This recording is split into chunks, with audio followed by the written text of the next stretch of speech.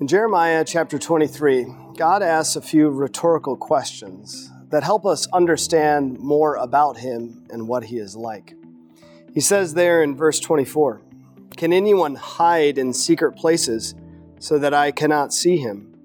Do I not fill heaven and earth, declares the Lord?" Yes, those rhetorical questions, the obvious answer to them that God is looking for is, of course, no. No one can hide their deeds from God. No one can go someplace where God is not because of this fact. God is omnipresent or everywhere present. As I've said before in some previous videos, these details about God are often scary, but also comforting for us as Christians. It is a bit scary to think about God being omnipresent or everywhere at all times. It's scary, especially when we think about our sins. As we think about the things that we've done in secret, things that we're ashamed of. Maybe we've stolen something and we'd hate anybody to ever find out about that.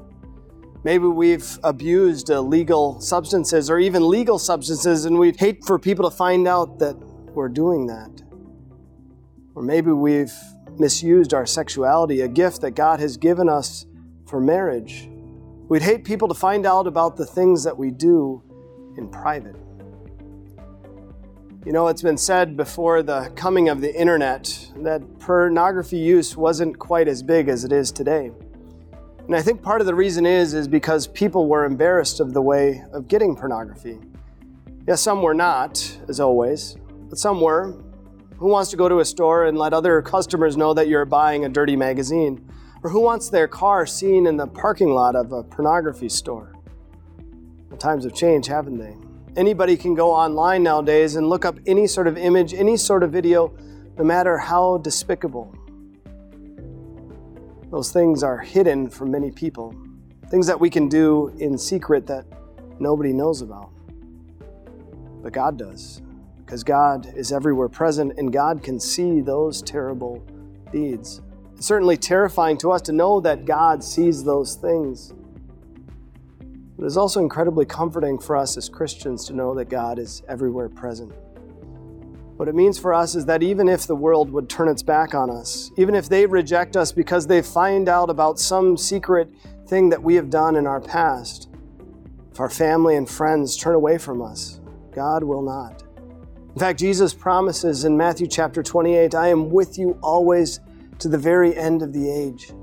And this is the same God who invites us to come before him and confess our sins. As he declares, a broken and contrite heart he will not despise. And he promises, "I will never leave you and I will never forsake you." Yes, we can be scared when we find out some of these descriptions of God. But also we find incredible comfort in the fact that God is with us always to the end of the age. Yes, God is everywhere present. May that comfort us. Let's pray. Dear God, help us to confess to you our private and hidden sins, knowing that you will not reject us, but always forgive us for Jesus' sake. Bring peace and comfort to our hearts that even if the world might abandon us, you never will, but you are with us always to the end of the age. Amen. Peace Devotions are produced by the Evangelical Lutheran Synod and funded through donations from viewers and churches. If you'd like to help keep this ministry going, we'd encourage you to consider giving financially. You can donate at els.org/donate.